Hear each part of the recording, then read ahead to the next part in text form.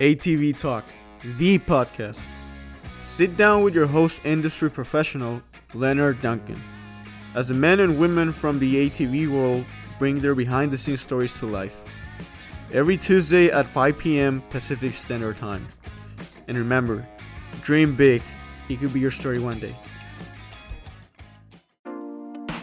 Brought to you by Take Two Custom Tees, screen printing experience that is dedicated to quality and customer service every time.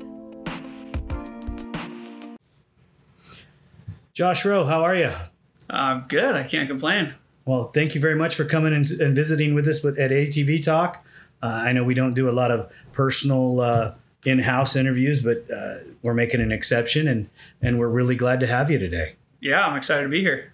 Excellent. So how's the COVID thing treating you?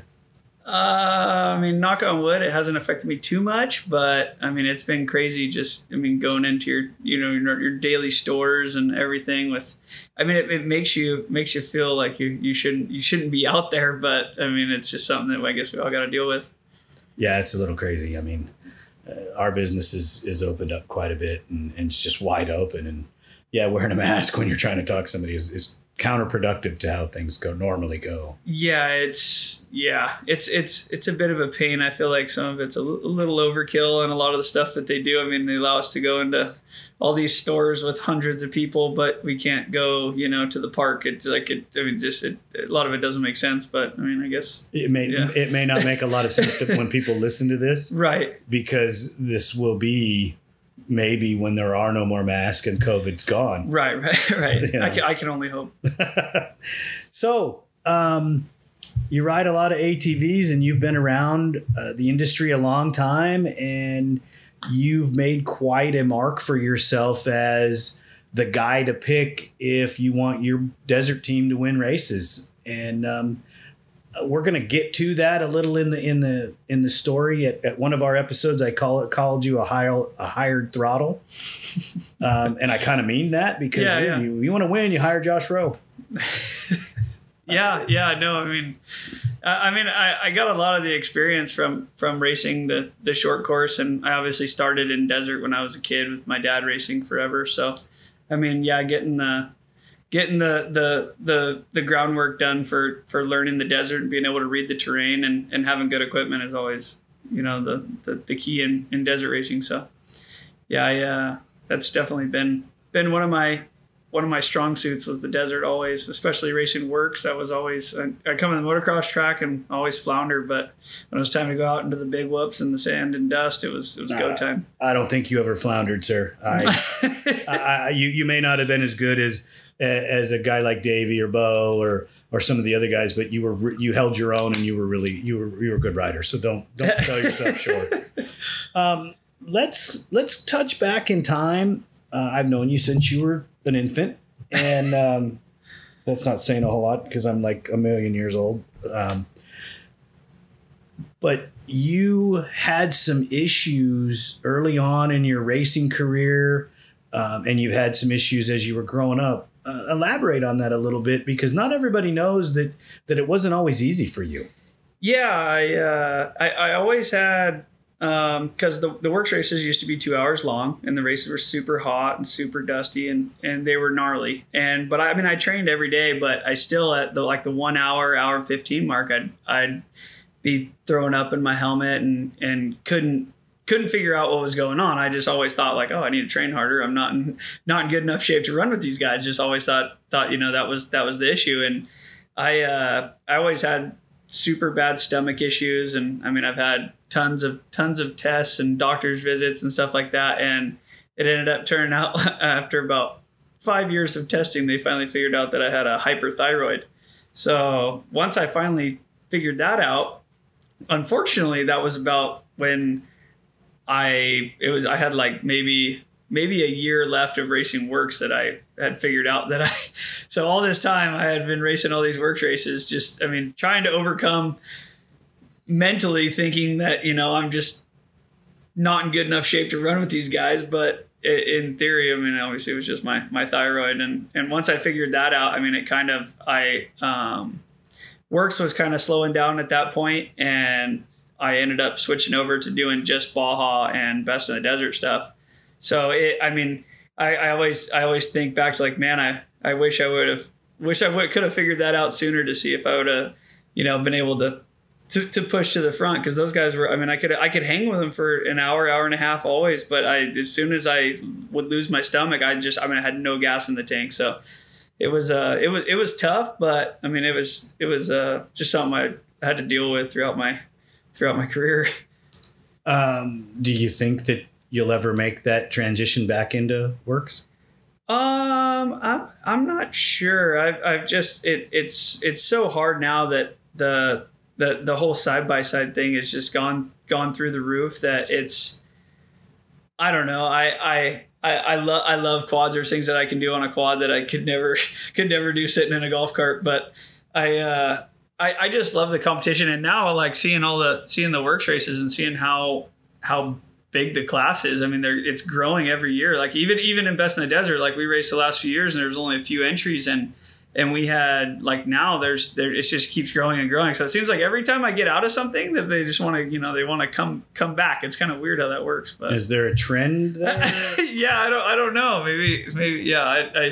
It's hard because like when I was talking to Bo about it, I'm like, when we would race works, the guys in Pro-Am, we would lap them. So it's like, obviously, why would a Pro-Am want to come up and race Pro? They're like, that guy's going to lap me. I have no chance against that guy. Why would I even try? So like I could stay down in Pro-Am and have a great time and get on the podium and do the whole deal. So it was like at that time now, Bo and Sloan are the two top guys, but it's like, they like now I feel like they move up. It's like, well, I got a shot at a podium, because everybody's kind of on the same playing field. So it's just me and Bo were talking about it. Like him and Sloan will like check out on the field. So I don't know. I just think back to when we were racing, when I first started Pro-Am, there was 40, 50 guys in Pro-Am and you had to qualify to get there. And now it's like, yeah, if you can fill out the entry form, you're in. So it kind of sucks that it went to that, because it was really cool when it was booming. It was a lot of fun, but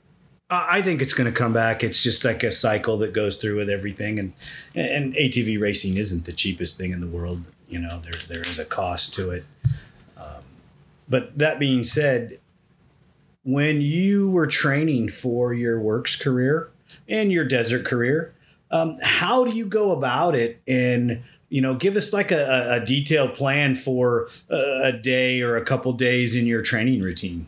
So when I raced with Dustin Nelson on the factory Yamaha, we would go mountain bike 2 to 3 days a week, and we'd go moto for 2 days a week. And then we were prepping stuff to go racing that weekend. So, I would do about 10 to 12 miles on the mountain bike, climbing a couple thousand feet, and then come home and work on the practice quads and try and get those things running, because I'd just beat those things into oblivion. And then we'd go run the next day. We'd go up to McCain's. We have like a 4.5 minute track that we would run around McCain's, that me and Dustin just got so burned in that, if you could do, we and Dustin always said, if you could do 3 laps on that track, if you could do 15 minutes at 100%, you could do a 2-hour main event at a works race, no problem.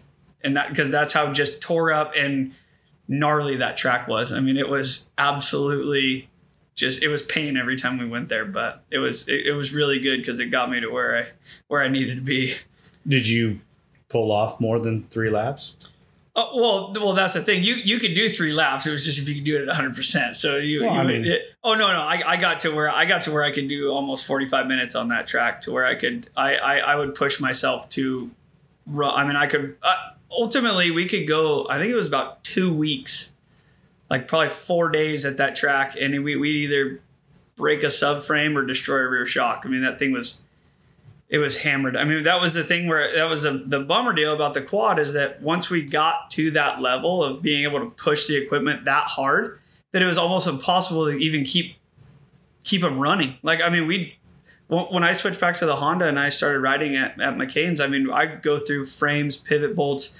I mean, you name it, I was folding stuff off that quad. Like it could not hold up to what I wanted to do to it. And that's why I eventually switched over to a motorcycle, because I wasn't the fastest, but I could still get the same cardio, and I can get a motorcycle to go 150 hours before I even touch a motor. In the quad, it was like lucky to get 20-25 out of it just on the rev limiter. So it was cross training to the dirt bike is what helped you, which I was going to get to asking you. Right. Because you felt that when you got to a certain level that you could take the training on the motorcycle and keep you at quad level preparedness. Right. Yeah. It was probably not as aggressive, because obviously I don't have the talent on the bike that I do on the quad to where I can, push it super hard. Because obviously when you're riding the quad and I'm pushing it as hard as I can, I mean, my heart rate's running like 180, 190. So on the bike, I can't really do that because I don't have that much trust in my front wheel. But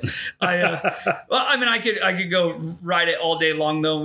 I can go get, pretty close to the same workout on it. So that's why I went to switch over to that. That way I could just, keep riding instead of, just have to go ride mountain bikes. And that was about all I could do when the quad was down. Do you keep up on international affairs very, very much? No. Like any other type of racing? I follow Jeremy Warnier and all those guys over in France. What I'm talking about is, have you heard the story coming out of MotoGP? Mm-mm. Marc Marquez, I'm sure you've heard of him. He's probably the fastest guy to ever ride a motorcycle. Right. Fell off last Saturday and broke his arm. Okay. He's racing this Saturday. Right.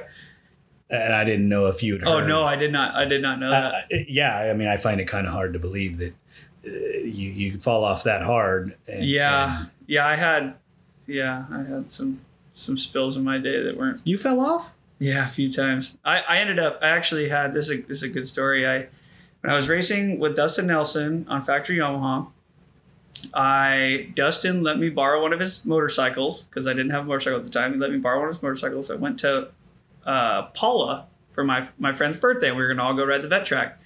We were just having fun, cruising, just hanging out, nothing crazy.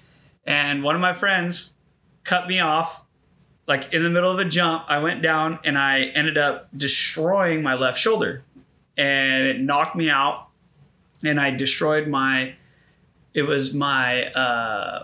rotator cuff and my labrum. And so I went in and got all the, it was painful, but it was live with it. My right shoulder had always been a trouble for me since I started racing. I crashed a long time ago, and that was always an issue. But I just dealt with it. And I went and got the MRI, and we were on our way. I remember this like it was yesterday. We get off the freeway, and my mom calls me, and she's like, "Hey, you're not going racing this weekend, are you?" I'm like, "Yeah, we're getting off the exit for Speed World right now for quad cross." And she's like, "I don't know if that's a good idea." I was like, "Why is that?" She's like, "Oh, they called with your MRI results, and your rotator cuff is completely destroyed, and your labrum is torn all the way back to your shoulder." I'm like, "Well, it doesn't feel that bad, and I already rode." I had rode Washougal, which was like 2 weeks before the works race, which was really gnarly in the roots, and my shoulder stayed in. The doctor goes, "There's no way his shoulder can stay in doing this." I asked my mom, like, "Can you call him back and just ask him if it, knock on wood, I don't fall again, but if I do anything, can they fix it?" And she called the doctor. The doctor's like, "Yeah, we fix that stuff every day." I'm like, "Well, cool, we're going racing then," because I'm already here and my quads are ready to go. So, yeah, it was that weekend. Actually, me and Dustin went 1 and 2 at quad cross. It was a good weekend. But it was so funny because the doctor on Monday when we went in for the doctor appointment to schedule surgery, he's like, "You really race this weekend?" I was showing them the 100-foot the tabletop in the back at quad cross. He's like, "You gotta be kidding me!" Like, no, it's no problem. That's what it takes to get to the level that you want to be. Oh yeah. Yeah, you gotta want it. So you're transitioning, we went backwards, we went forward a little bit. You grew up in the Southern California desert, Ocotillo Wells. Yep. How much racing did you do at a young age down there? I really didn't get into racing quads till I was probably 16 or so.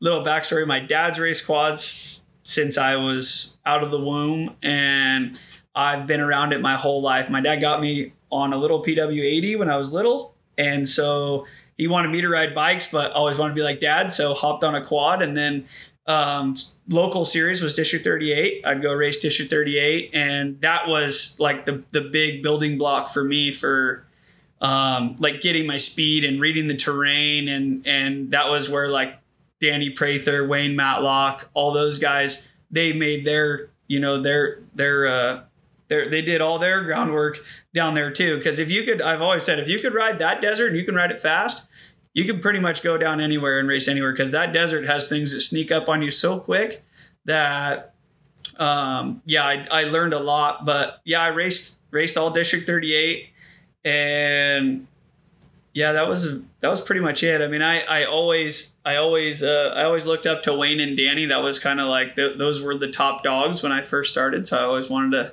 you know, try and hang with them or be able to beat them one day. And that wasn't for years down the road. Well, it did happen. Yeah. I mean, I don't know if Danny was still riding much when you started your dominance in the desert. I know Wayne was a little bit. Yeah. So you were riding against both of them a little bit in Baja at the end for Danny. Yep. Wayne. Yeah. In 2012 was like when it was Danny. When I started to get up to speed where they were at, Danny was already transitioned. He was just running best in the desert. Yeah, and I only ran Baja, and like I would do District 38 or Works and stuff like that. I didn't really dabble in best in the desert too much. But so when I was racing District 38, it definitely, once I raced District 38, started getting pretty quick at it. And about 2008, I got into racing Works. I started racing Pro-Am. And once I got into Works and learning the short course and like dialing in my braking and my corner speed and my jumping and all that stuff, once I went back to the desert, that was where my real speed like started to develop. Because once I got all the mechanics of that, because like desert racing, you can kind of, you can slouch, because I mean, obviously you're out in the middle of nowhere. There's the analogy that I've always been taught is a true formed desert racer. It gets attacked by the bumps, right? Because he's hitting the bumps, right? It's not like he is aggressive like you take a motocross guy or a guy that comes from short course. Right. He is attacking the bump, not getting hit by the bump. Right. You know. And I feel like it was cool because going from the desert to, because everybody always says like, oh, if you start in desert, you can't do the short course stuff, and that's all baloney. Because I started in the desert, and I mean, don't get me wrong. I mean, when I first started racing Works, I would go to, I had a 2005 TRX 450, and I would go up to Milestone, and they had a vet track, and I had an IMS desert tank on it, and I'd go out there and everybody's like, oh, like you were just born with skill, like this and that. And no, I'd go up there and I'd ride for 2 full tanks and 2 desert tanks on a motocross track, and I'd learn how to jump and corner and do all that stuff. And it did not come overnight. Like I had to work my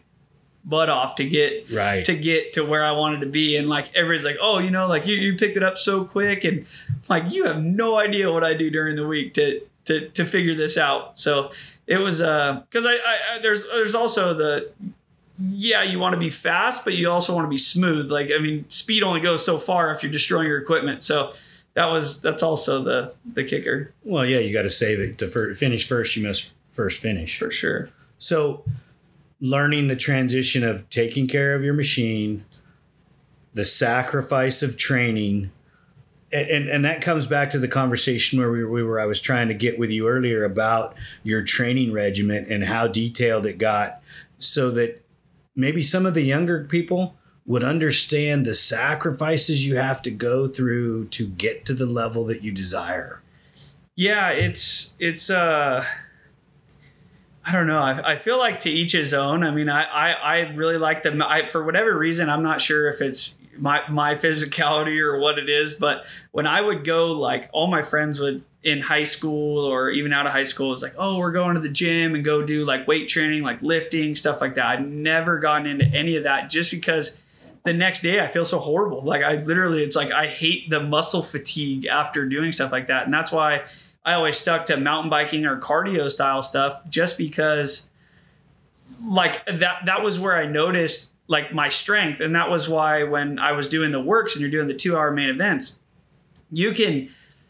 I always said like after an hour and a half, you could see where the men and the boys were, because that was where who was gonna step up or who was gonna move out of the way. Because there was guys that they'd gap you, and an hour and 15 in, they're literally just a gear high, like just trying not to pass out and fall off their bike. So because there's guys that obviously, and then it was like a game of cat and mouse. I was like, okay, is he gonna, like, how hard is he gonna push and how hard can he handle that? Because like, I mean, Hagsma was in good shape, but Hagsma's speed was so fast that he could gap us so far that we couldn't catch him. Like he could sit on the seat for the last lap and a half because it didn't matter. Like, because he was so far gone. And mentally, like if you could keep somebody in your sights, like if I could keep Bo in my sights for the whole race, and it was like, okay, like you could see him like, kind of making like little bobbles or hiccups or stuff like that, or even with Nelson. But Hagsma, he'd get just out of your sight range to where you're like, okay, God, I got nothing for this guy. Like, I mean, so like, I can't get into that range of being able to, see him. Because I mean, we're all going through the same thing. The track is just completely destroyed. But I mean, one of the main guys that I always looked up to is Josh Frederick. I mean, that guy, I watched him do some things on a quad that I didn't even know were possible. I mean, just absolutely. And that he was one of the guys that kind of took like the training regimen to the next level in works, because like you had guys that like in like motocross or supercross, like Villapoto, that went and got a trainer and took it to that next level. And Frederick was that guy. I mean, he could get a 5th place start and ride around in 3rd place, and then come an hour and a half, he'd be gapped out by 20, 30 seconds, because I mean, that was when it was like, okay, it's time to turn it on now. And he could do it. I mean, it was so impressive. But yeah, I listened to stories about some of the road biking he did, and then, riding a practice bike, it just totally into submission.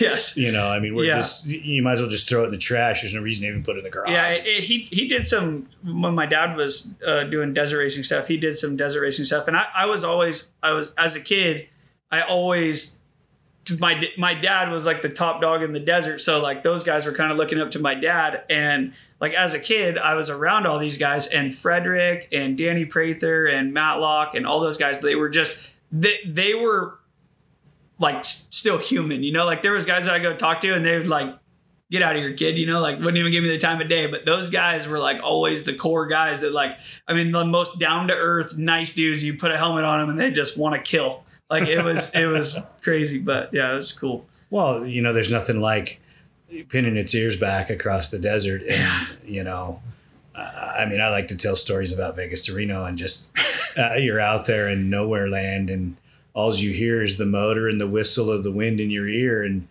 you lose track of where you are almost. Oh, yeah.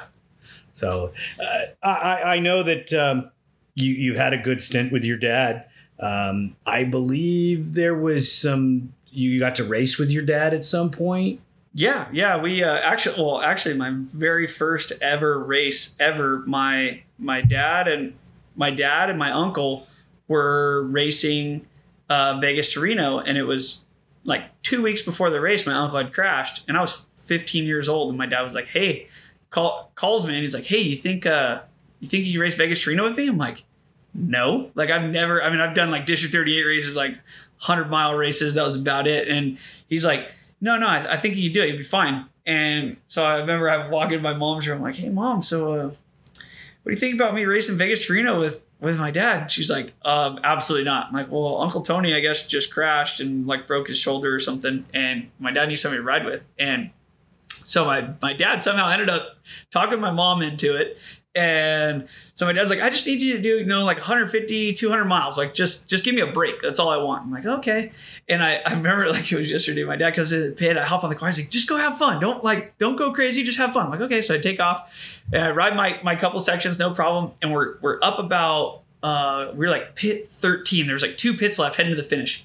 and we had a few problems throughout the day, and the sun's coming down, and we don't have any lights, by the way, and the sun's coming down, and I'm sitting there and I'm putting my helmet on. I remember I was strapping it up, and I'm like not thinking nothing, no big deal. And this guy comes around and he's like, "Hey, trophy trucks are about 10 minutes out. Trophy trucks are about 10 minutes out." I remember I took my helmet off and threw it in the back of the truck. My dad pulled in the pits. He's like, "You're riding." I'm like, "Huh, the hell I am." I'm like, "Trophy trucks are 5 minutes behind you. You're crazy." And he's like, "Are you serious?" He was like so winded. I'm like, "Here's a water, here's a banana, you're good." And he I remember he had two flashlights in his butt pack, and he came into the pits because it was the sun had set, and when he came into the finish line, he had both flashlights stuffed in his helmet like that. He had his helmet stuffed down and stuffed in his mouth, and he's just idling. Like you couldn't see anything, you could just hear him just idling, and then he just pulled up at the finish line. It was fun. It was cool. Yeah, it was a good time. Those are the stories. Those are the real deal stories. Oh yeah, it was awesome. Being out there. I mean, you learn from the guys that did it. In the old days where you finished no matter what it took. Oh yeah, if you had to carry the bike 100 miles, you put it on your back. And, yep. If it was running, we're gone. Yeah. Even if it wasn't, you get it in. You know, I mean. Yep. That's the mentality I learned from, Right. I don't care what happens. You bring that bike to me. Yep. Because I told that to you many times. For sure. I don't care what's going on. Bring it in. You bring it back to me. Yep. So as that day rings clear in your mind and you look back on it fine, did you have any idea that it would carry you through where you are today or your level? I don't know how to categorize it for you, because they always say the greatest are the guys with the championships. Well, if we talk championships, we can talk how many score titles have you been involved with? Can we talk how many best in the desert titles have you been involved with? Right. Whether it be on the quad, and I know you've done some UTV stuff to help out some people. Yeah, which we don't talk about UTVs on an ATV talk. No, I believe I have. We have three Baja championships, and it's two best in the desert championships. But I've definitely participated in more race wins, I guess you'd say, than championships. But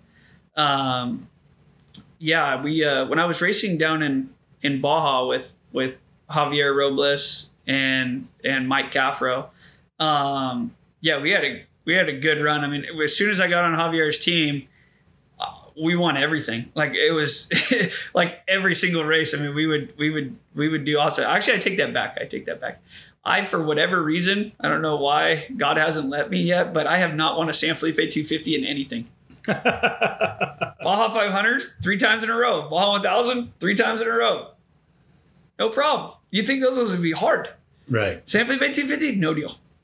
You can't finish it, or no. I've lost that race by 30 seconds. I think like 3 times. Like no dice. Maybe you didn't train hard enough. Or? I think my lines. I think I need it next time. Now I know what them locals are doing. I'm on them. I got it now. It's on. Well, if you go down and hang out with Lippy for a little while, you'll pick up. I'm make sure I'm on his team. That's all I'm doing. Yeah, because he's got the line. Well, I mean, I think he rides Zoo Road like every day, like 3:00 in the afternoon. I don't know. You see the videos. Oh yeah, he's sitting in the whoops every day. I'm like that. That's how he stays so young. Oh yeah. I don't know. I beg to differ. If I rode whoops every day, I'd feel like I was 70. Well, he still rides. You've ridden with him. I personally haven't. I've seen him at Works. He seems to go pretty good. No, yeah. He's a good rider. He's in Baja. It's always been attrition. I mean, that was always my main goal in racing the quad was, like I told you this at Best in the Desert, I always want to sprint to the lead, and then we can control the race from there. Because no matter what, they physically have to pass us again and put time on us. So if I can sprint in front of them and get by them, then I can put it on cruise control, and they got to work through my dust, and they're going to rush their pits, and they're going to do everything. And that's, 9 times out of 10, what always happened was I could just sprint by everybody and then just throw it at 80%, save the equipment, and have a great time. So that was kind of my mentality behind it, and that worked more times than it didn't. Well, yeah. I mean, I know a couple Vegas Torinos that you put the bike out front, and it was just a coast to the finish, basically. Yeah. You know, the rest of the day. I know. I remember one, they put you out there in the worst possible conditions, and it was just dusty and horrible. And you know, you rode your 150 miles, got off with a smile on your face, said, "See you guys later." I forgot about that. And then went and jumped in the UTV. Yeah. I don't know how that worked out for you, but. Well, my actually, I didn't jump in a UTV. My wife was racing the UTV, so we went back and she got to race her first Vegas Torino on a side by side. So that was a lot of fun. Well, how did you feel when you weren't the one racing? Because I know she's been there a long time. Oh yeah, and went through a lot of racing with you. How was it for you standing on the sidelines or sitting at the pit waiting for her to come in? It was actually one of the coolest things I've done. I mean, she's always, you know, the first one, and she's the one in the chase truck, and she's making sandwiches and dialing everything in, make sure we're all good. But it was really, really cool for me and my friends to. I mean, I have a great time. I love riding quads with a passion. And that day, I literally got done, and I was telling Strick, I'm like, I'm not gonna be totally honest with you. I'm probably gonna have to say I had more fun chasing my wife and her side by, like, because every single time her smile on her face was. Like, you couldn't even put into words like how stoked she was, like how much fun she was having. Was like, it felt like it was my first Vegas Torino again. That's how it felt. Like, it was cool to see her excitement and just how much fun she was having. Like, we were all everybody was having a great time. It was cool. You know, as I think you know, we all forget. We spend so much time doing what we do, we forget how much fun it is. Right, you're right. You know, I mean, Wayne Matlock, he always said it best to me. He's like, I always, and it like holds true out, like after the last race in the side by side, I didn't have such a good race. And he's like, I hate losing more than I like winning. And when he said that, I was like, man, that is so true. Cause like all I want to do is win, but man, when I lose, it haunts me. Like I want it so bad. I want it so bad. So, but you're also in a sport or in sports that are not, your winning percentage is not going to be very high. Oh no. You may have spurts where it's very high. Right. But your percentage of races, whether it be in your lifetime, be 1,000, you only got maybe a couple hundred wins. So you think about all of the loss there. So what that does in my mind is it teaches you what it's supposed to teach you. We forget because we do it so long to take that win, that day, take that day and enjoy it, because tomorrow you got to get up and get ready for the next race. 100%. And that's, and the thing I love most about desert racing is it doesn't matter if you've done it one time or you've done it 1,000 times. Every single race you learn something new. And if that's in your preparation, in your chase trucks or your car, or just dialing every single thing in. And like that's the thing that's most hard for me is like, obviously when you built these quads for the whole Best in the Desert series, we put gas in that thing and twist it, and that was about all that thing needed. And we, knock on wood, never had a single issue. And with everything, like now the side by side, it's you don't have that reliability. Like obviously we had 20 years now of 15 years of dialing that quad into where it's. I mean, if we build it the way we know how to build it, it's absolutely impressive. I mean, I'll have to interrupt the train, so don't lose your thought. That platform for me is ultimately my favorite platform to build. Obviously, because I've had so much success with it. Right. But you think you get to the level of you can't do anymore, and you always find another thing you can do or something else you can do to make that machine just that much better. And in the desert, I don't think you'll ever build another platform that's better. Yeah, I would have to agree with that. That quad was, I mean, every race that we raced, I mean, it was so perfect. I mean, just every single ergonomically to the quad, and even, I mean, just, yeah, it was, I can't. put into words. I mean, I think the first Vegas to Reno I did, I think I rode like somewhere around 300 miles of that race. I mean, I was on the quad like all day, and you're gonna have to pry my hands off it to get me off that thing. I was having so much damn fun. I mean, I was like, all right, I guess you guys can have at it again, because it was. Well, there's a video of that machine after the 500 and some mile marker. Yep.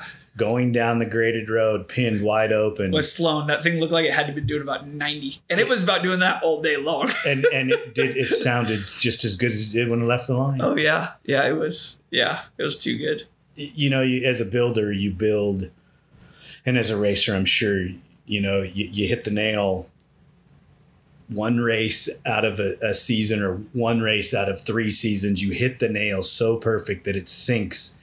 And that was that machine, because when you cracked the throttle, the walls in the shop vibrated, the wrenches on the bench rattled, you know, and it just was so perfect. Yeah, it was solid. That was, I mean, just down to our gearing, our tire package, everything that it was like you're saying, it was, we nailed it right on the head with, I mean, even the altitude and the jetting and everything for the whole day. I mean, there was not a single, and that's the thing that is a bummer, because I wish it was back in the day where there was all those big names, because if you have a day like we had, you're beating them all. Yeah, it doesn't matter if there's one guy or 20 guys. Like it doesn't matter. Like it's, you know, if you have that good of a day, you have nothing but gas in that thing all day long. I mean, you're tough to beat. But and you know, I mean, the one pit we tipped it on its side because early in the race somebody ran into a rock and crushed the skid plate. Oh yeah, and this chain had sawed its way through. And I'm thinking, God, that chain's got to go soon.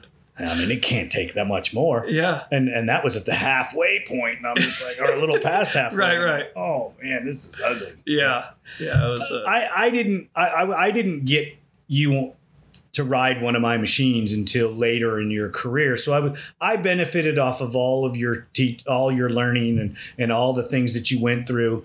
And one of the things that I valued when we finally started working together is the trust that you had in me, and the fact that I could call you and say, shake it down, give you parameters and limits, and you'd break those limits every time.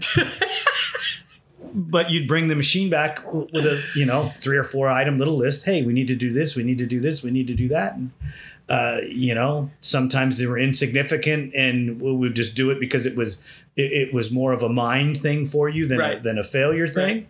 And other times, there was hey, that's a good catch. Yeah. It was really, really, really cool of the Simmons family and you guys when he invited me to come race with them. I had it's one of those like dreams come true. He's like, yeah, you want to come ride the quad? Like, and this was a turnkey built by you, like pick it up, go shake it down, let's go race Vegas to Reno. I'm like, if you want to twist my arm any harder, I mean, I'll sure thing, I'll be right there. So, I mean, it was kind of a dream come true for me. I had way too much fun with those guys. So we had an excellent run with the Simmons boys, and they're using the platform now and taking that platform. They're doing some excellent stuff there. They're still running good. They've won 2 races this year. I think the only 2 they've been allowed to with COVID. They're running machines that I built for them in Works too. Right. That they're doing pretty well on as well. Yep.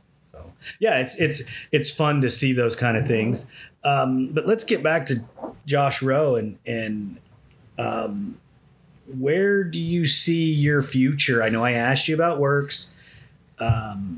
Is there a real possibility that the program could come to you that would put you back on a quad in the Works? I'm not sure. I don't. It's so hard because I don't know. I feel like for 10 some odd years I was like risking it all for because my whole thing was when I first started was like there was a few guys that were making good money for factory teams, and that was like my goal was to be on the factory team. And by the time I finally got fast enough to kind of be up to par with where those guys were, the whole economy went to nothing, and just the whole ATVs as we knew it were just diminishing. So, I don't really see. I mean, I don't know. I don't really see it. I mean, I don't know. I don't know how to answer that exactly. You still love riding quads? Oh, that's I absolutely love. I mean, it's sad that I don't have one anymore, but the reason I sold my last quad was because I was riding Simmons like every other weekend, so I was good there. But I got rid of my last quad a little while back, and I just been riding motorcycles. But I'm not sure. I mean, if I was gonna do it, it'd be in desert for sure. I don't think Works.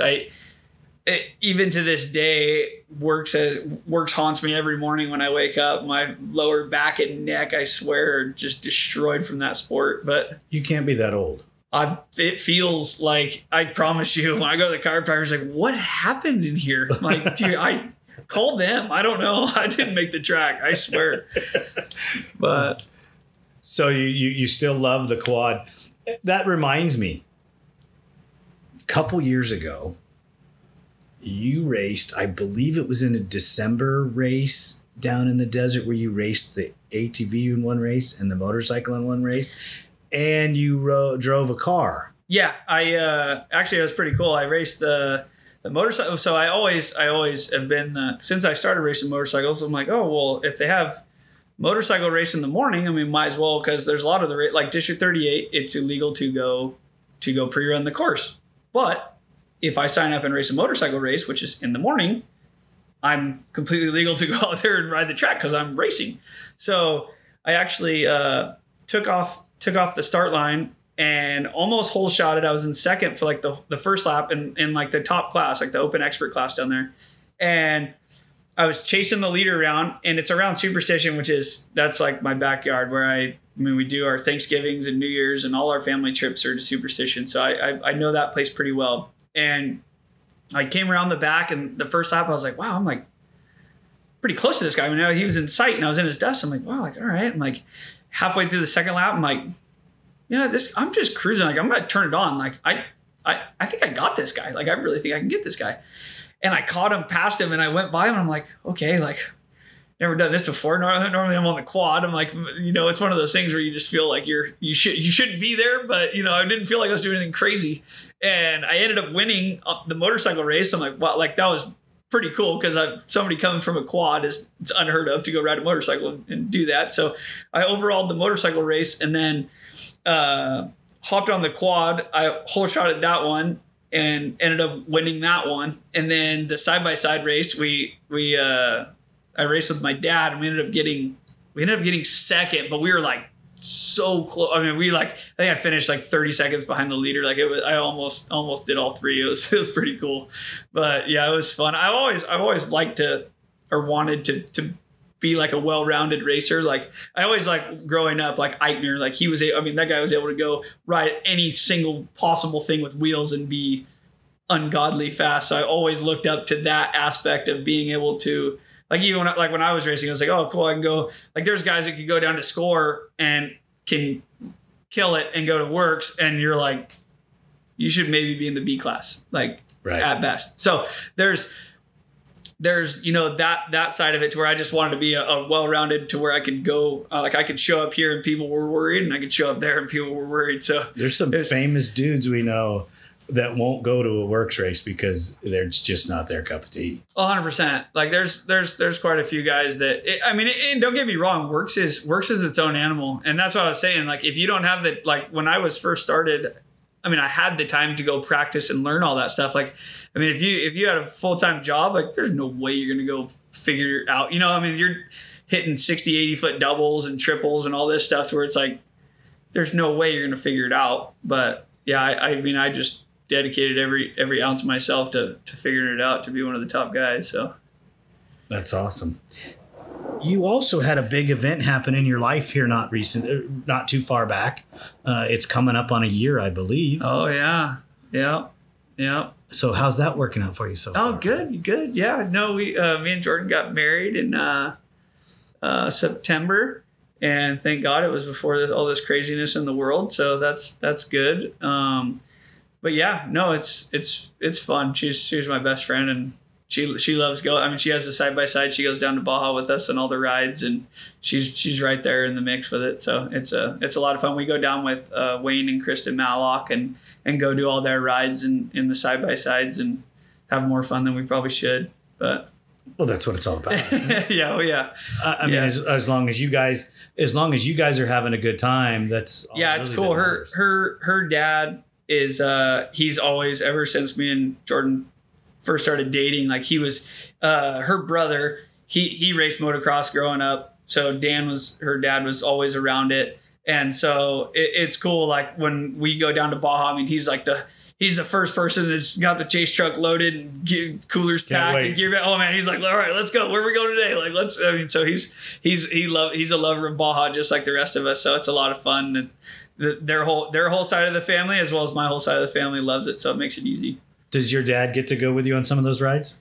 Yeah, he's done a handful of them with us. He's so funny because he's into the UTVs too, and he's so diehard into that thing. I'm like, Dad, you need something that you can come, like he'll miss out on a lot of the rides just because he's like, oh no, my car's ready for the next race. I'm like, see, I don't care about the next race. Like, these are like memories with your family. Yeah. But he's so diehard into racing. Like, dude, you're almost 60 years old. Like, give it up. Like, let's go have fun. I love racing as much as the next person, but I mean, hanging out with my friends and going down, riding down in Baja and just enjoying, everything that, like, all of our friends and family and everything. It's like, I'm like, you killing me, guy. You have to look at it this way. Because I can answer that question. I don't see a time in my life when there's not some form of racing in it. No, I'm not the racer that you are, that Eichner is, or that Hagsmith is, or Wienen, or Hetrick, or any of those guys. I'll never be that guy. But I'm the guy that can turn the wrench to get him there. And I just don't see a time. And I say that lightheartedly because there are hundreds of mechanics that there are great ones, that they're unsung heroes that some of us don't even know who they are because they're so far behind the scenes and have never been brought out into the light. That's what I hope this podcast does, is not to change the subject, but I want to tell the stories of people that nobody's heard, or some of the stories that you're never gonna hear. Like the story of you at Vegas Torino that wakes up at 2:00 in the morning to pull the valve cover off because you're so spun out in your mind that you think that you left something loose. So you had to check it out. Oh man, I wake up at 2:00 in the morning with somebody with a flashlight over the top of our quad, and I'm sitting there like looking out and we slept in the bed of the bed or the trailer with the door down, and I'm looking outside going, what is that person doing? And I realized it was you with your flashlight on, and you said you couldn't sleep because you had to adjust or check something that you thought you left loose, but you didn't leave loose, but you just had to double check so you could go back to bed for another 45 minutes before we had to wake up for the 4:30 start time.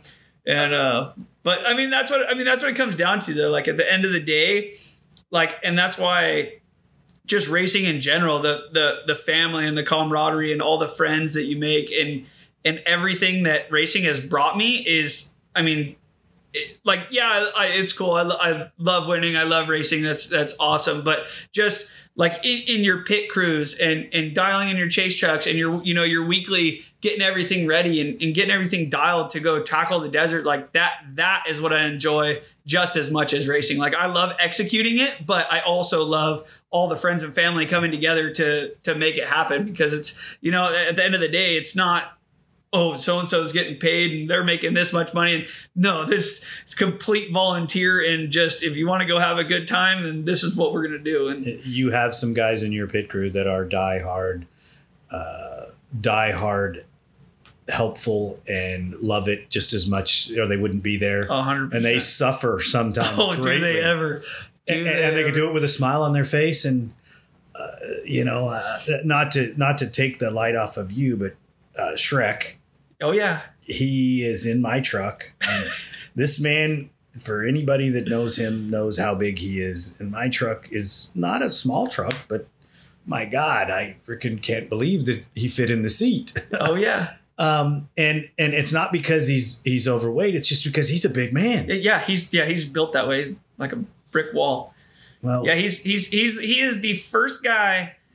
I don't think he's ever. I'd have to go real back in the memory bank to think that I ever got off a quad and he'd be like, "That was impressive," or "Good job." Like every time I get off the quad, I'm like, "Oh my gosh, Rick! Like that was so gnarly." And he goes, "Seriously? Really? You got to get on another 100 miles. Like, eat a sandwich and quit your crying." I'm like, yeah, thanks for the pat on the back. Thanks for the pep talk, like killing me. Like every single time I remember I got off on my section at the Baja 500. I came down to the lake bed. I get off the quad. It's like at 9:30 in the morning. I got off the quad after doing the summit, and it was 100, and I think it was 11 degrees. Like it hadn't even. I mean, it was supposed to be crazy for the cars that day. And I got off, and he literally pulls up in my truck, and he pulls up next to me, and he cracks the window, and he goes, "Get in," and just rolls the window back up. And he's got his AC seats going. I get in the truck. I'm like, "Seriously, Schwick, you couldn't even get out, give me a gator?" He goes, "I'm not going to start sweating for you." But you know he would bleed for you. Oh, 100%, if need be. But yeah, when I was standing there, he's like, "So if you're fine, get in. I waste my time with you." I'm like, "Oh, cool. All right, I get it." We're at pit 13, waiting for the quad. And, all day he'd been begging for something to do. And I let him mix the gas once. And let him give me the gas can once or twice. And, I mean, the guy is just foaming at the mouth to do something. So I get a call from my daughter. And it's not an urgent thing, but, we had 10, 12 minutes for the bike was going to be there. And I'm laying out nuts and bolts because we're thinking we got a big enough lead. Plate. We're going to change the skid plate. And Shrek goes, hey. And I'm like, dude, I'm on the phone. And he steps back for a second and he goes, hey, the quad's coming, super loud, and I'm like, well, what do you mean? And I look up and it's right there. And I'm like, oh, great. We're not even ready. No, I don't have the tools out. It had to have been 10 minutes early. Right. And it was just the greatest thing look on his face. We throw gas in it. And oh, yeah. Because I was coming in on the quad and you guys had literally just pulled up. And as I got off and the quad took off and we did everything, I walked over and because we had my buddy Nick in the motorhome and he was chasing and he was pulling it. Like he pulled up and just opened the doors and get in. I'm like, okay, cool. Hopped in the motorhome. Oh, man, that race was too much fun. Because we couldn't keep up, really. Right, yeah. We were moving that day. Oh, just leapfrogging right along. Yep. Pulled in the finish line and then, the party was over and I was just, okay, it's time to go home. All right. As smooth as it gets. Yeah. I mean, we were leaving and the team, third place hadn't finished yet. And their team was pulling into the driveway and they're looking at I remember their eyes must have been silver dollar size because we're driving out and they're looking at the bike and they're like, they're done already. Right. Yeah, it's funny, like about Schwick, he's always told me because he loves the quad because you get up at 4:00 in the morning, you race all day and you're done by 6, 7 o'clock and we're hanging out, telling stories about the day. And every single time we go race down in Baja or Best in the Desert or anywhere, mainly Baja because your 2-lane roads go back and forth. But when we'd be heading to the finish, the side-by-side guys would be heading to start their day. And Schwick always told me, he goes, the day you tell me you're going to race a side-by-side, I'm out. And so Schwick's getting suited up to chase me at Vegas to Reno this year in the side-by-side, and he is not happy. I'm like, Jordan and Schwick were talking about it when we were on the way to Silver State. She goes, hey, Schwick. Like, yeah. He's like, do you not find it funny that now you're going to chase Josh at a side-by-side? He's like, don't talk about it. Well, they say it's a step up, but maybe it's a step down. It's really hard. It's really hard to say. I've done some side-by-side testing and I can tell you it's not for me. Right. Maybe not at this point in time in my life. It's not for me.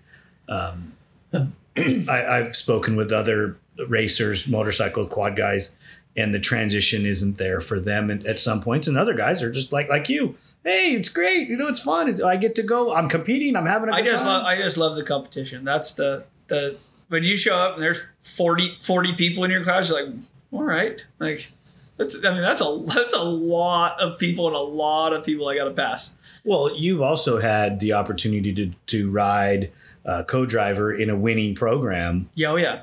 And that helped teach you some things about it as well. Yeah, totally. That's kind of where I got the main transition was obviously Wayne Matlock was very, very successful in racing quads and transferred over to racing the side-by-side. And Wayne asked me cold turkey out of nowhere if I wanted to race the Baja with that 1000 with him like 3 years ago. And I've raced every Baja 1000 with him ever since. And we've, knock on wood, I mean, we haven't won one, but this last year I was able to do really well. So I'm hoping that if we have a Baja 1000 this year, that right. we'll have good success. But yeah, he's definitely been a big. Obviously, he's got just more knowledge than anybody that I know in those cars. So that kind of jump started me into doing my own to where I was able to get a good platform under me. That's awesome. If we could talk about the younger riders that are coming up, some of them know who you are, obviously, because they watch you in Baja or they've watched you in Best in the Desert, or even some of them still have seen you in Works. Yeah. What would be your advice to them for their career? Because it is a career, even though you have to pay your own way. It's still a... Yeah, no. I mean, I always when I would always preach to ride with anybody you possibly could that's faster than you, because any chance I had to ride with somebody faster, whether it be Bo Barron, when I raced with Mike Caffro, I was riding with Bo Barron all the time. And when I raced with Dustin Nelson, I would ride with him all the time. And there are so many tricks and things that, even if you think, I mean, I'll go back to when I watched, I was racing Pro-Am and I watched Josh Frederick. Sorry, I was leading the Pro-Am class, and I'm going down this sand whip road, and there's somebody standing at the very end. And it's a flagger, and he's like waving me out of the way, and I think he's talking to somebody else. I got like, you're like, there's no way you're talking to me, because like I'm leading, like I'm not a lapper, like there's no way. And this guy's flagging me out of the way. And I remember I looked over my left shoulder, and Josh Frederick, I mean, I swear he touched the ground for like 6 feet in this like quarter-mile stretch, because he just went triple, double into the turn and was gone. And I remember I was sitting there, and that day I remember I went, I will never, ever be able to do that on a quad. And towards the end of my career, I got to that point where I was able to do that. But there are so many little things that you can pick up and learn in riding with somebody faster as well. I mean, and you have to keep your mind open. Like if you go to a Works race and you're running the main beat and groove line, you're going the wrong way. Like that was always, and when I started to ride with Bo consistently and Nelson was always, I mean, Nelson was strong. He could bulldog the main line and be really, really fast. Bo could work lines in that you wouldn't see till 1 hour and 45, because he finally ran it in enough times. But his lines were so fast, and that's why he always is so good, because he would not use any energy. If you can find the smoothest, fastest line without using your energy at these long races, I mean, you're going to be the guy to beat, because you're not ruining your equipment, you're not ruining yourself, and you're just flowing. I mean, everything will just start to click. And I don't know. I always, I mean, you just have to work at it so hard. I mean, the top guy, I mean, it's who's going to outwork who. And as well as, that's the thing, is it's not just you being in shape. It's always also having equipment, having your suspension dialed. But I kind of got this from my dad, that if you get beat and you do things like that, I was always the first person to blame myself. Never was I like, oh, my front chocks weren't doing this, or my tire pressure was wrong, or anything like that. I was always blame myself. I never would blame my quad, because I always thought that I could fix fix what the quad was doing. If the rebound was too fast, okay, I'd go around some of the bigger bumps that I knew that it was going to kick on, or, you know, any of these things that I could try and counter just in my riding style. Like, oh, I can fix that. Like I can, you know, oh, it's too much tire pressure, I can run it to gear high. I can, you know, I can do these different things. But I just, in learning from Bo and Nelson and those guys, I mean, I feel like it's things that you can't teach that make the best riders. Like there's guys that, oh, you know, they're going to this trainer or this, or they're, you know, riding coach or stuff like that. I feel like I'm the type, like you let them go ride, you make a track and you can work on them with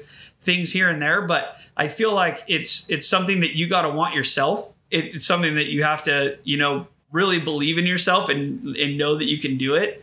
And yeah, I mean, that's about it. When the green flag drops, I don't care how bad your suspension is, make it work. Yeah, 100%. That's how I feel. I feel like it was funny about 2 years ago. I had a pit in Laguna Salada and the chase truck was like way far. I don't know why they parked so far away. They had to pit me under this bridge and my rebound was so off that, I mean, literally I had to ride up over the bars to get the thing to like, just like the way it was work, like to get the suspension to counter, like I couldn't get the weight over the front to get it to do what I wanted. And when I pulled into the pits, I was screaming at them, like, I need a screwdriver.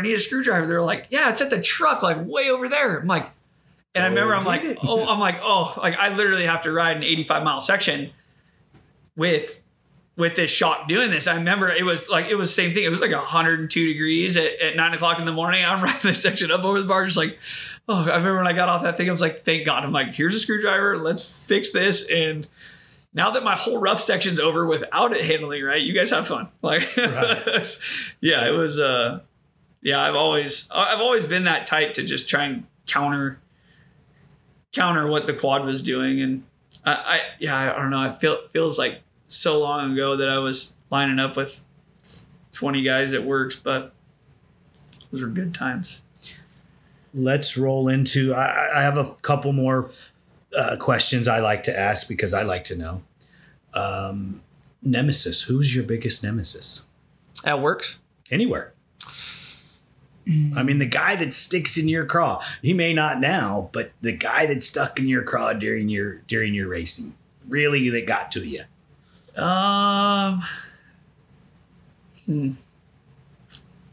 Can't be that hard to think of it. Yeah, no, I mean, every guy that I'd bang bars with, I'd never really. I mean, the only things that would frustrate me, like with people, like literally Bo, like when he would, how he would be able to. I wish I could put it into words how that guy could go out the first lap, and I know for a fact that he wasn't in his motorhome like, okay, this line I'm gonna do this line I'm gonna do this. This guy was just born with this, okay? Like this is not something this guy worked at. He's just good at it. Because like we go out and I mean, he could go second lap, he could start nailing these lines. And that was the most frustrating thing to me because by the time I was literally tired and that was when I started going to these other lines, like, oh my, this has been here the whole time. Like I've been hammering these other lines, just trying to make them work. And that was the most frustrating thing to me. I mean, I couldn't ever, like towards the end of racing Works, I could get it. I could get it quicker, but I get it about 30, 45 minutes, not second lap like this guy could. But I mean, he was just so consistent and smooth. And it's so funny because you watch his riding style and he doesn't do anything spectacular. Like he's just real square and just, keeps the traction to the ground. And he's the man. So I would have to say that he might be on the other side of the ticket. The guy that you admire the most? Yeah, him. Yeah, he'd definitely be. I mean, all right, this is on the record, but it's off the record. So, you remember this is being taped. Absolutely. So, this is what I love about Bo Barron, and I'm sure he'll tell you because it's cool. So, when we raced, when I stopped racing Works, and Bo contacted me and he said, what's it going to take for you to come back to Racing Works? I was like, Bo, I literally don't have suspension or pipe on my quad right now. Like, I don't. He's like, cool, I got an extra set. Come pick them up. You can use them. Like, I want you to come race. I'm like, okay.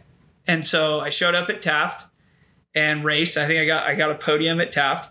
And then we went to Sand Hollow. And I've always, like, at Superstition, it's that sandy, rocky terrain, and that's kind of how Sand Hollow is. And we go out and practice. And when I first switched back to the Honda, I bought one of Hagsman's bike, and it had this rocket ship for a motor in it. And so this motor I had now was literally like a Baja motor, like just port and polish with a cam, nothing spectacular. Like, it just ran 91. That was it. And but the coolest thing, that this is what I was trying to get to, was me and Bo go out for practice, and we're ripping, having a good time. And we get done, and we're sitting at Sand Hollow. We're overlooking the water. We're drinking a Budweiser, because that's what Bo drinks, is Budweiser. And we're drinking a Budweiser. Bo's like, so you ready to win tomorrow? I'm like, get out of here. Like, cause I was like, get out of here. Like, here's the bag. He's like, oh, I don't know why, but this track just doesn't do it for me. I'm like, so get out of here. We have a couple more Budweisers. And I remember, Davey Hagsma's dad was there, and he walks over. He's like, both of you boys are drinking beer?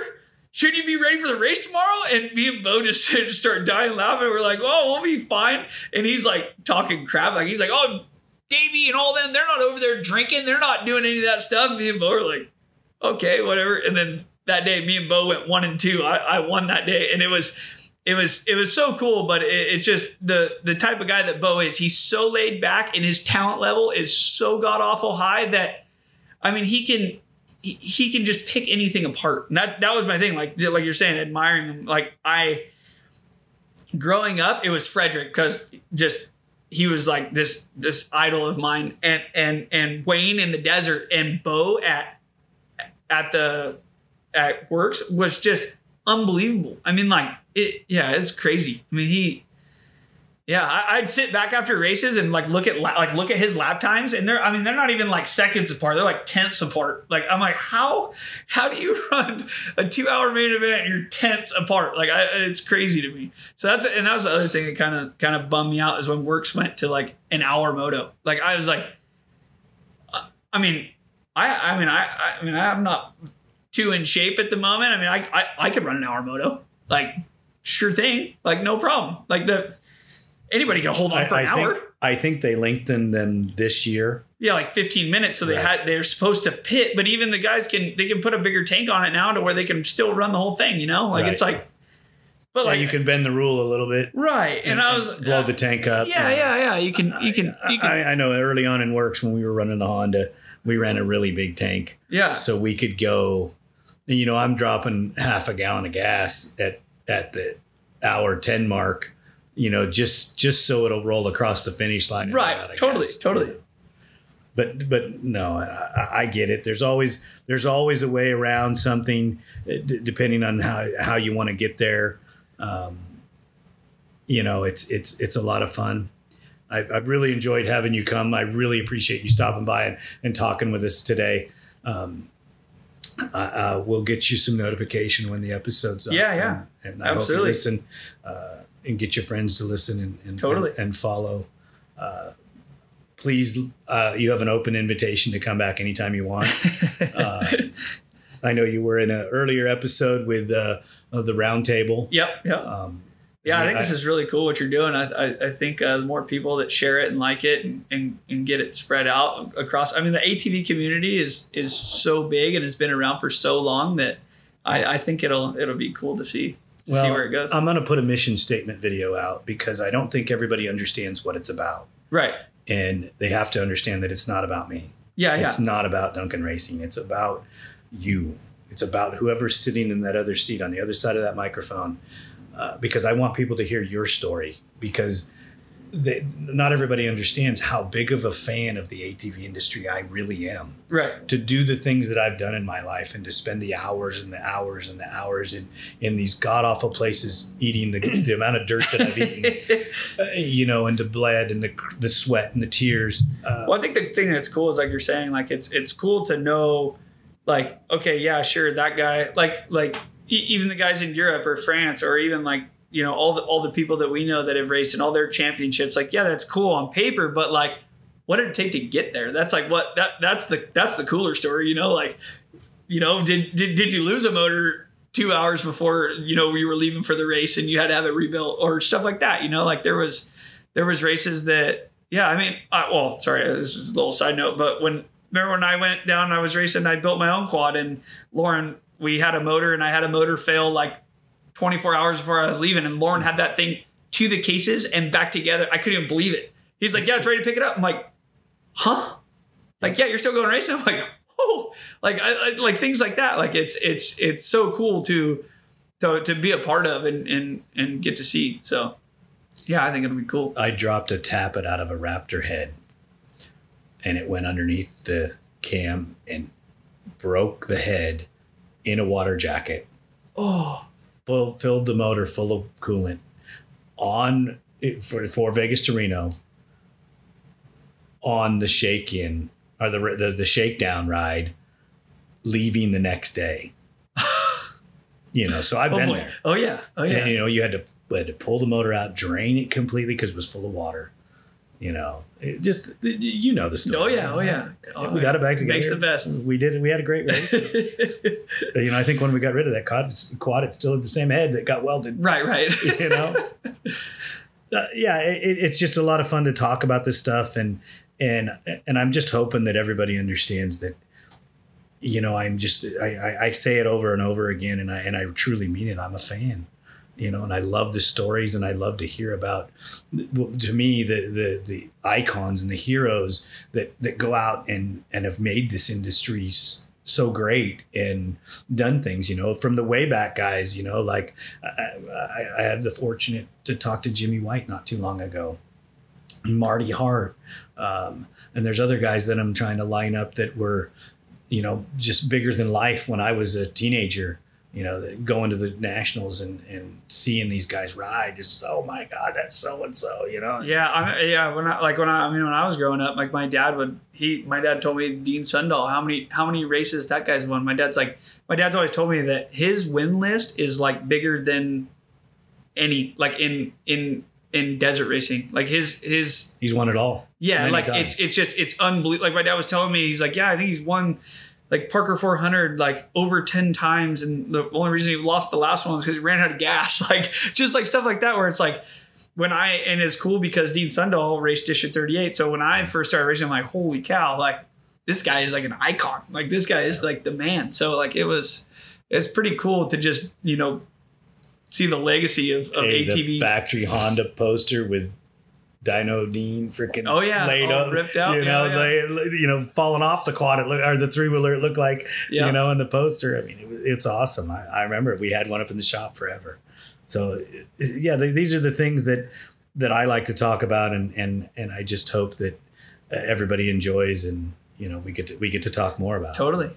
And I'm hoping for myself, being a fan of you, that you do get that ride, and that you do get to come back and spend a couple more seasons racing, right? Whether it be desert or works. You know, I mean, dude, I'd turn wrenches for you wherever you go. I mean, it's just an honor to be around all of you guys, because you have an amazing talents, things that I could never do on an ATV. I get to watch my quads do. And that's a pretty special thing. Yeah, so. Totally. But again, thank you very much, and I hope you'll come back and tell Jordan that we love her and that we missed her. Right, you know, right. I can't believe she's not here. Right. You know, in every portion of racing that I've ever seen you in, she was there. Oh yeah, I don't think she's never missed a single race I've ever done. So that's pretty. I can't believe she missed this. Right. Because she would have had something to say. Oh, there's no doubt about that. All right, buddy. Thanks again. Yeah. Stop by anytime. The team here at ATV Talk would love your feedback. Please email us at hello@atvtalkpodcast.com. San Diego's Body Evolution Wellness Center.